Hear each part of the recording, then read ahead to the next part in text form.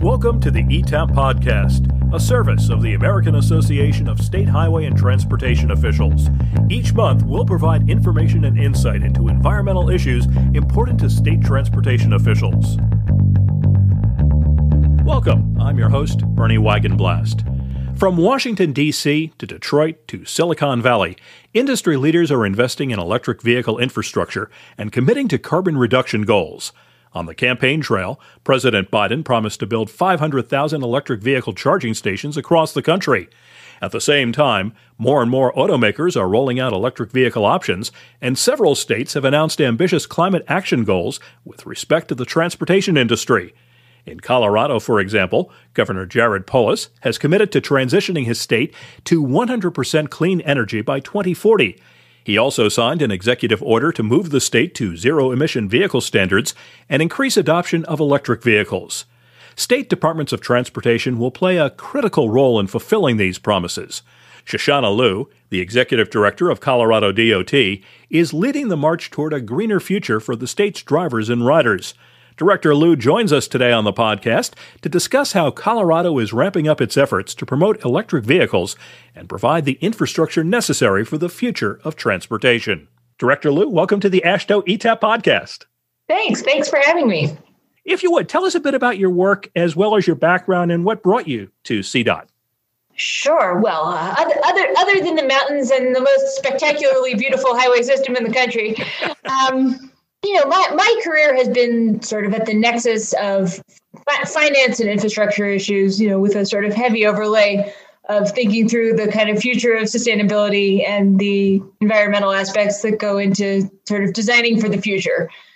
I was in my federal service prior to moving out here. I spent 8 years in the Obama administration, in a number of capacities that kind of culminated as the chief financial officer of the U.S. Department of Transportation, which is a really remarkable vantage point to sort of see how all of the transportation programs come together and interface and how the sort of dollars that we pay into the system result in kind of impacts for people that make our make our system better from kind of the human facing element. And the thesis statement of a lot of the work that I've done is that, we need to talk about not just how we pay for it, but what are we paying for and for whom does it deliver, and making sure that the investments we make in infrastructure, which are of, sums that far exceed, what day-to-day people see in their lifetime, oftentimes, really translate into very direct results that impact the economy at a macro scale, but also people's day-to-day lives. I mean, I think that one of the things that's sort of unique about working in the infrastructure space relative to other aspects of sort of economic policy is that the benefits are not intangible, right? I mean, you can and should explain to your neighbor the meaning of the work that you do and why it matters in their life. And, it is sure the case that we hear from, our constituents day to day about the, challenges that they face due to their transportation system. So I think that kind of nexus point between the very tangible and the kind of abstract concepts that go into sort of thinking through the macro implications is something that's really unique in the transportation space, and something that I find very rewarding about it, because you're never too far from what makes it real. Tax policy, you can get a little bit lost in the abstraction sometimes. It's harder to do that when the implications of what you're doing affect people every day. Moving to the state level from the federal level, and after the Obama administration, I spent a couple of years in Rhode Island as the chief operating officer of their transportation department, working closely with another AASHTO member, Peter Alviti, and then moved here as the executive director. It really gets you into another level of sort of depth and detail in terms of being able to get at the real projects, right? I love my federal service, but you don't deal with a whole lot of real projects from the federal level. It's more of the sort of programmatic oversight. And here, what we do every day is plan those projects, and you get to actually spend the money. And you get to talk to people about their priorities for it. I mean, I think one of the most rewarding things I've had the opportunity to do in Colorado is the sort of listening tour that we did leading up to our 10-year plan, when the governor first started his term here. And it was really the first big initiative that we did in my time at CDOT. Well, we went to all 64 counties in the state, between me and my senior team. And, we just talked to people about what they thought the problems were. And, you kind of mesh that up with the data that comes from the experts and, thinking about sort of the people who build it and the users and how those work together. And, it's very rewarding to start seeing that come to fruition. One of the things we're going to be talking about quite a bit in this particular podcast is electrifying the transportation system. There was a recent report from the American Council for an Energy Efficient Economy, and in that report, Colorado was ranked among the top 10 states for policy and program efforts to electrify transportation. If you would, Shoshana, tell us a bit about your approach to successfully supporting electrical vehicle infrastructure and why it's a top priority for Colorado. Sure. And this is something that we are hugely focused on right now, as many are, because it's kind of the moment for it. I've been working in the space of sort of efficiency and fuel efficient vehicles for most of my career. And, I remember 10 years ago when we were working on kind of implementation of fuel economy standards, the dialogue was not about electric vehicles in the way that it is now, in part because the market wasn't there. And, I think what you've seen in the last 5 years or so is the beginning of a tipping point that's happening, right? You don't have General Motors announcing that they're shifting their whole fleet towards electrification by 2035 if it isn't real. That's just not how these big companies work. So, I think the way that the dynamic kind of plays out when you're in the incubation stage of a new set of technologies, which is where we were 10, 15 years ago with this, versus now when we're kind of at that cusp of a transition, makes the challenges very different. One of the things that was a focus for us when we, again, at the start of this administration was, myself and my colleague, Will Torr, who runs our energy office, spent a good part of the first 6 months or so of our time in our roles working with the auto industry to develop what was the country's first ever sort of consensus zero emission vehicle program. Colorado was the first state in over a decade to adopt zero emission vehicle standards. And we did it, for the first time with consensus from about 99% of the industry. I mean, the two major associations with the backing of their membership, endorsed the rule that ended up being adopted by Colorado. And this is in part because we were able to sort of take a uniquely collaborative approach. But it was also because of where the market was, right? I mean, that wouldn't have happened 10 years ago because the technology wasn't there to kind of make it clear why the return on investment, was so sort of established from their perspective to be, in a different space about these policies that advance zero emission vehicle technology. For us, that was about making sure that Coloradans get the benefit of the same consumer choice that folks across the country do. I mean, one of the interesting things about that program is the companies choose where to prioritize their product based to some level on which states they get the credit for doing it in. So, to give an example, Subaru, which is probably the unofficial official state car for an awful lot of our mountain drivers here, did not choose to place their initial electric vehicle stock in Colorado. And, that for us was just a conundrum because, why shouldn't the drivers here have the same choices and the same options that drivers in California or, New York or New Jersey would. So, for us, making sure that Colorado is a leader in the space is as much as anything about making sure that drivers here have the creme de la creme of the options that are available to drivers elsewhere in the country. But, in order to be able to kind of host those sets of policies, we need to have an ecosystem that makes it possible to drive, right? I mean, the highway system in Colorado is vast, especially to get to the places that people love. You're often driving hundreds of miles, right? It's not like Rhode Island where, I used to drive 10 miles from my house and I was in Massachusetts. You can drive, a whole day here and still be in Colorado. And to get to the places where folks recreate, increasingly, and we've seen this during the pandemic, that, the appeal of going to the farther out places in the state has only intensified. For electric vehicles to work in those places, you need, a network of charging that allows people to have the certainty that they're going to be able to get there and that they're not going to have to wait hours and hours to charge en route. So building out that infrastructure network as the market is electrifying and as the vehicle fleet is turning over is something that has to happen now. That's an area where, in all of our conversations about sort of transportation funding and priorities, thinking through how we build out the infrastructure side of electrification is something that's very timely for us. We're making progress in real time. There's a neat announcement, not so much in my domain as my colleagues at the Department of Natural Resources, that they've entered into a partnership with Rivian to put charging at all of our state parks. And, that's exactly the kind of thing we need. And, we're working on having that at different points in the highway system as well. Places where you would stop along the way or some of the towns, and having a pretty robust program of being able to get from point A to point B with an electric vehicle.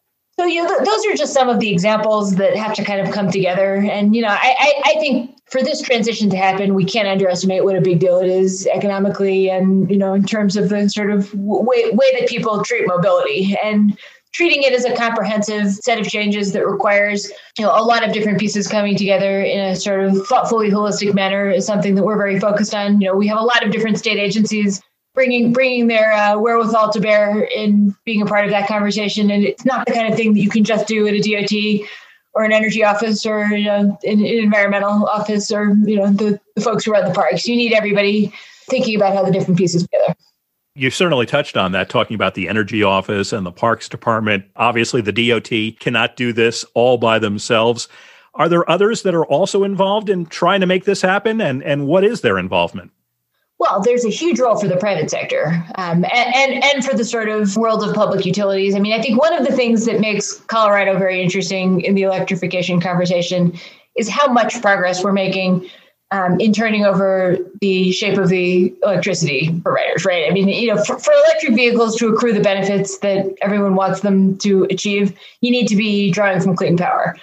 And Colorado is, I think, at the very, very top of the list in terms of places where we're seeing the major utilities across the state, with commitments to having the vast majority of their power come from clean sources, in the very nearly foreseeable future. So having that, the power side support the ability to have these clean vehicles run is probably the sort of first space where you need to have the prerequisite work accomplished. And that is very reliant on a partnership between government and the utilities across the state. And, you're seeing virtually all of our major utilities kind of going above and beyond in this respect. And there have been a number of announcements in the last couple of months about the sort of quick turnover to clean power, with the leadership of utilities like Xcel Energy, which serves the Denver area, but really a whole host of the utilities across the state. You also need the car companies to work with you, right? And part of the reason that we took a collaborative approach working with the auto manufacturers is that you can't turn over the fleet without the cars being available. And having that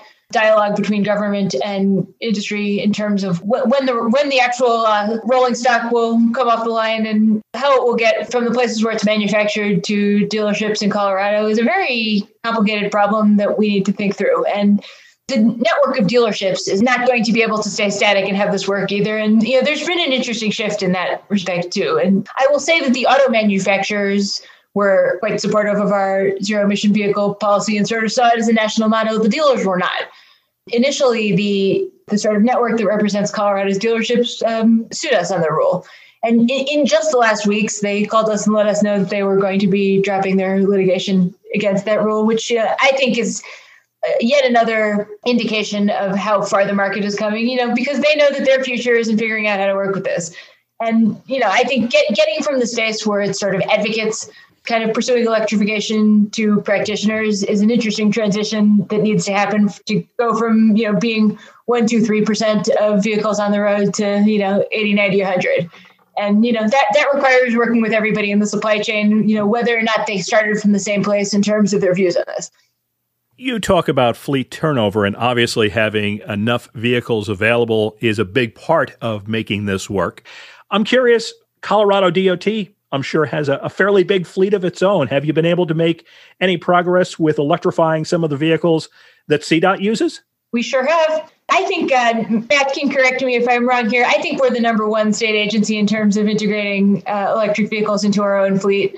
We're an interesting use case because of the needs of the vehicles at CDOT, right? I mean, we have a light duty fleet, we have a medium duty fleet, we have a heavy duty fleet. I will say that our snowplows will probably be the last to electrify. But that said, the vehicles that we drive around, everything from business meetings to even visiting project sites, we're rapidly having more options. We have a number of Chevy Bolts in the fleet that were some of the earliest fully electric vehicles, and those are great for city driving. We're eagerly awaiting four-wheel drive electric vehicles here in Colorado because of the nature of what our roads are like, especially in the winter.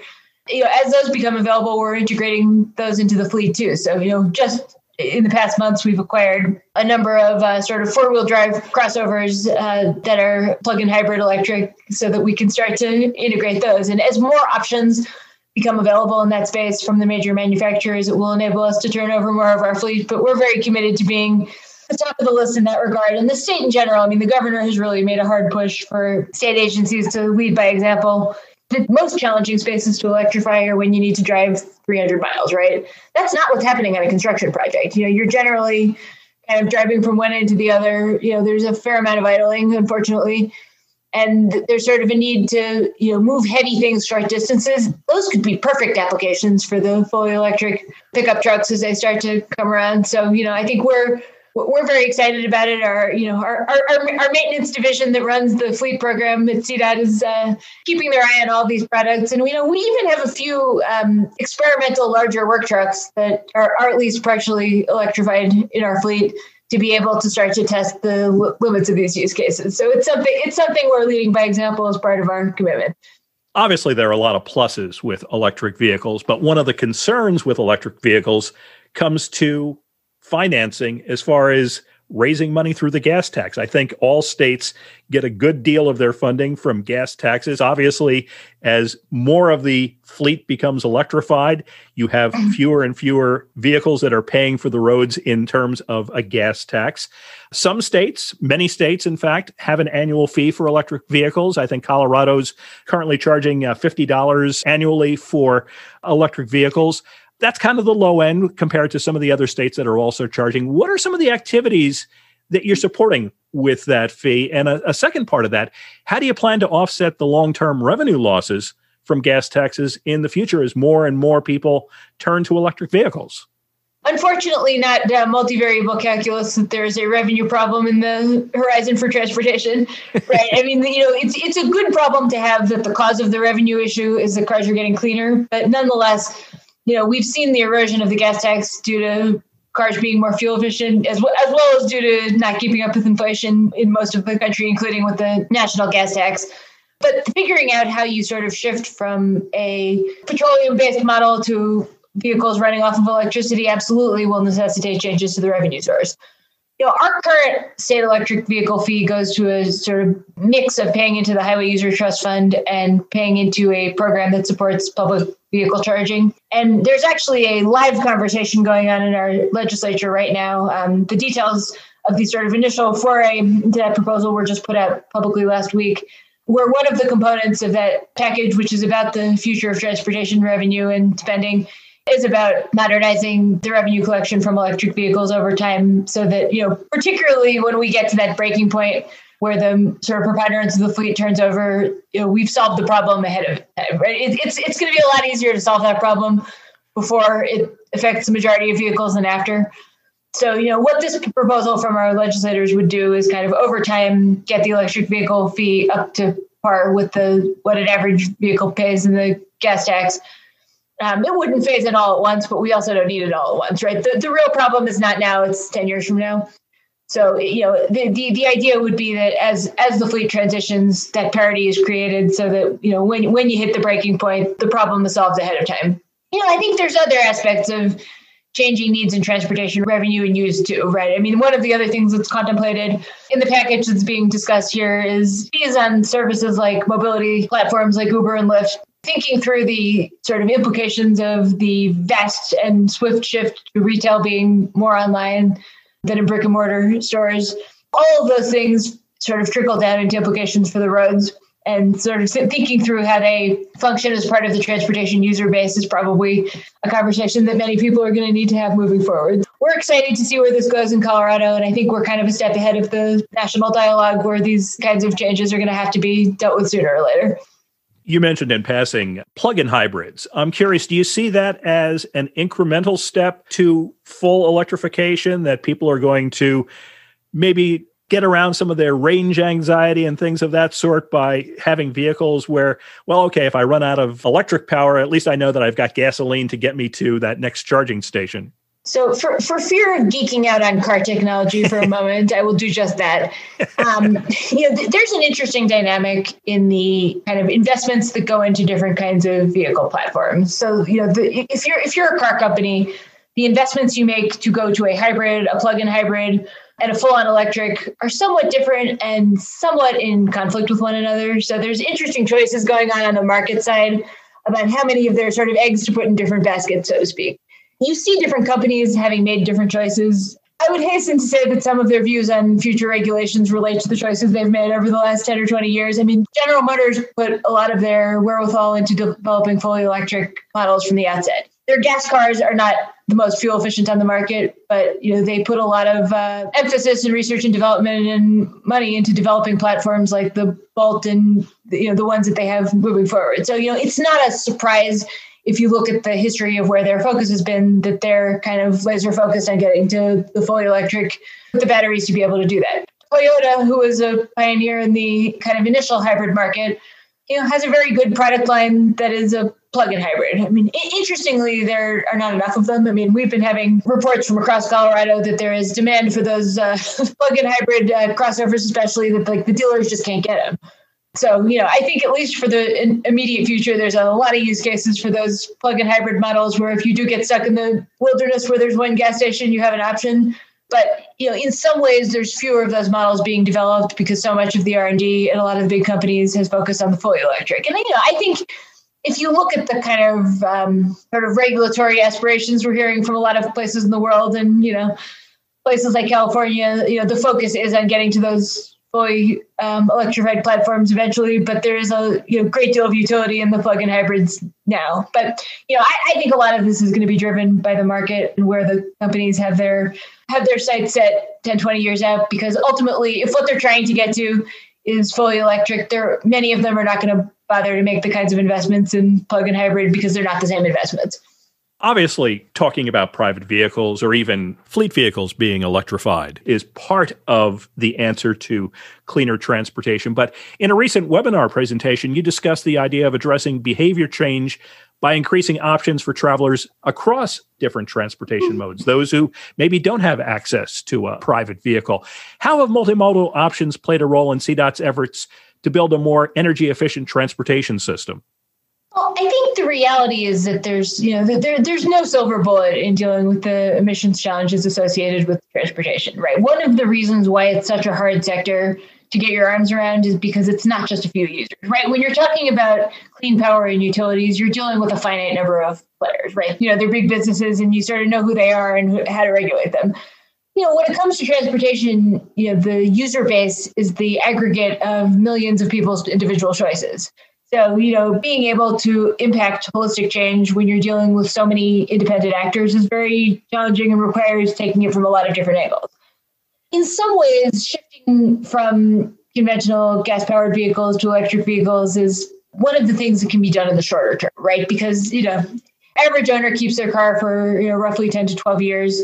And you sort of know that there's going to be generational turnover in cars on the decade or so. It takes a lot longer to implement some of the other changes, but you also need them. So thinking about the kind of, land use patterns and what they mean for how many miles people have to drive is something that, can take decades to influence. But, ultimately, having 100% of the kind of current traffic shifting to electric still has a pretty heavy footprint, whether it's on air pollution or just traffic congestion. From our perspective, we're focused on taking it from a few different angles at once.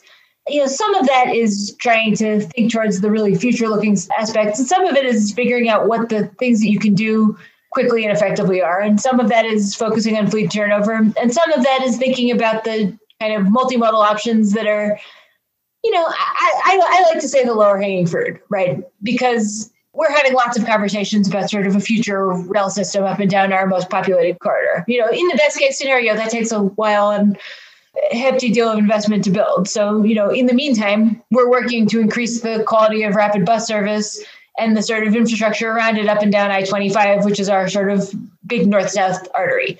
That's something that we can do in a few years using the infrastructure we have to integrate it into the highway projects that we're building. And, I think that's a space where as a DOT, we have a lot of optionality is to sort of think through what's the infrastructure that we run and how can you use it to serve, multiple different modes at once so that travelers have choices, right? You're not taking the lane away from one form of transit if you use it for another. So, for example, when we build out managed lanes, we typically look for ways to run buses in those managed lanes. So, drivers of individual or business vehicles that need the efficiency have the choice of using that lane, but it's also because of the traffic management and the pricing around it, it's a sort of consistent, efficient route for bus travel as well.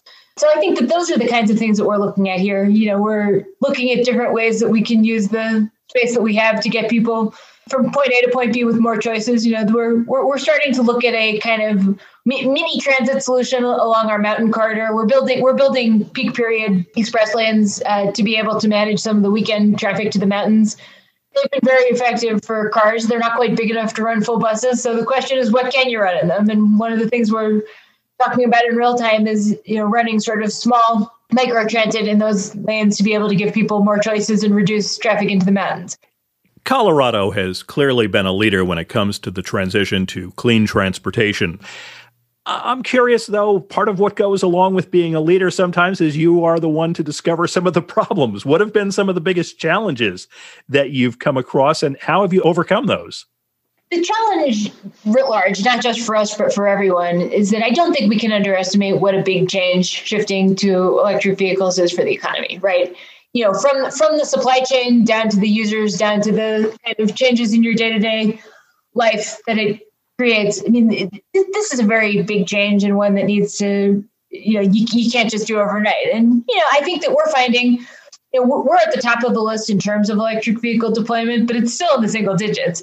To get from, 1, 2, 3, 4, 5%, again, to 40, 50, 60, 70, 80%, requires different kinds of investments and different kinds of readiness. So, one of the things we're talking about right now is how you make much broader investments in that public charging to sort of round out the network so that wherever you are, you have the ability to get a charge and get where you're going. And, that's going to take a big down payment to get there. I think over time, it will probably segue into a model that has a mix of public and private investment and ownership and stewardship. But, those things don't generally happen at that scale without making a decision that there's going to be a big public investment at the outset. Look, the interstate didn't happen without the decision that there was going to be a major publicly funded outlay. So, I think appreciating the magnitude of that change and the sort of upfront down payments that we have to make to get it off the ground is something we're going to have to do to get to the order of magnitude that's being talked about nationwide and globally. And,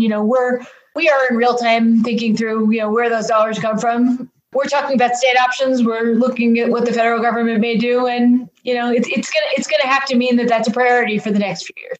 I think on transit and clean transportation, Colorado is an interesting space because it's not a state that's historically sort of wired around mass transit in the way that, the places where I originally come from are, right? In Washington, D.C., where I grew up, it is very, very, very common not to own a car, right? And, nor would anyone drive on Connecticut Avenue if they had the choice not to, because it's just a terribly unpleasant experience.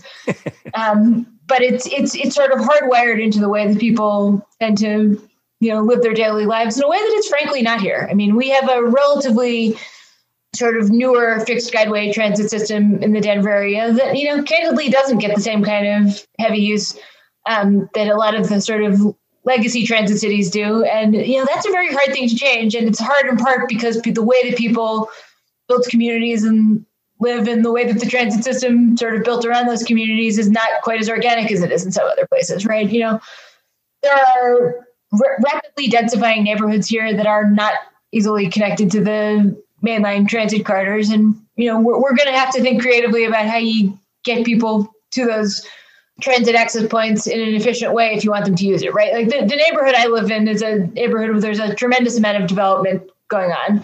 Frankly, a lot of it coastal transplants who would use transit if it were easy, but it's not. Telling people to wait a half an hour for the bus that will get them to the light rail that will get them to downtown in twice the amount of time it takes them to drive their car isn't going to work, right? I mean, people who have choices, do an implicit value of time calculation when they choose where they're going. And even for people, who are deeply committed to taking transit as kind of a worldview, probably aren't going to do it if it isn't easy. So thinking through how we make it easy for people to have more choices, using a variety of different tools, whether it's the sort of traditional ones or not. And, frankly, doing some things just because they're the thing we can do easily now, I think is going to be important. Just to give you an example, we're talking with one of the authorities that we have is the State Transportation Department has to approve access to the interstate, right? So if there's a development that's looking towards expansion onto the interstate with an, interchange or an access ramp, they need an approval from us. So we've been working through a policy for how we think about demand management when we approve these. And we just did sort of an interesting pilot case with a quite large development in one of our rapidly growing areas. It is being built. about 4 miles from the sort of mainline transit artery. And, one of the things we worked with them on, and we ended up helping to fund it, is that, as a condition of that approval, there has to be a sort of transit connector to make it really easy for people in that new development to get to the A line, which is the fixed guideway transit route. Is that the perfect solution? Probably not, right? In an ideal world, would all that development be happening right around the transit station? Sure, but it's not. So, figuring out how in a world where you have some developments that are transit oriented and some that are not, you connect people in. If that means shuttles, is just something we have to, I think, be realistic about and work with people where they're at instead of doing what would be sort of the perfect in the absence of reality. Shoshana, the way I'd like to wrap up this interview is getting your advice for other state DOTs that are looking to do things similar to what Colorado has been doing. What would you tell them as they're trying to advance their own clean transportation needs? Great question. I think there's a few things that I would point to. One is being kind of strategic about how you expand the historical scope of the department. For myself and all of my counterparts in the country, the departments were structured around the interstate system, right? I mean, they're really like the bureaucracies themselves are kind of creatures of the, 1956 and surrounds. And, it does mean that in order to be able to accommodate these changes that are happening, you need some different institutional infrastructure. I'm a big believer that doesn't mean you hire one person in the director's office and call them the expert on innovation, right? You really need to think about how you build into the agency the capability to think about this in the way that we do best, which is as implementers. So, we've established a unit that we call the Office of Innovative Mobility, which is a line office in the organization that integrates with the folks who are our field people who actually build the project. I think bringing the kind of traditional capabilities and core competencies of DOTs into these conversations is incredibly important, right? And, some of what that means, to a point I made earlier, is, you have to work with the people who are the legacy experts, not just the people who are coming in saying, they do the new thing, right? Because what makes DOTs, highly functional is that they can build things, right? They can execute, they can take something from an idea and, put a shovel in the ground and make it happen. And that's a real asset in a world where things are rapidly changing. But if you sort of discount the people who know how to build things from the conversation because they're not the ones who are the first adopters on the ideas, you're missing a lot of the ability to execute. I've had similar conversations with other states, sort of hearing how the highway people become involved in these conversations about, electric vehicle infrastructure. I know Utah's DOT has taken on a role in that because, we're the departments that know how to do things. And, being able to sort of marshal the action-oriented capabilities of a DOT takes meeting people where they're at, but also helping them to be part of the conversations about the things that are changing. Well, we've been talking on this episode of the AASHTO ETAP podcast with Shoshana Liu. She is the executive director of the Colorado Department of Transportation. Shoshana, thanks so much for being a part of our podcast. Thanks for having me.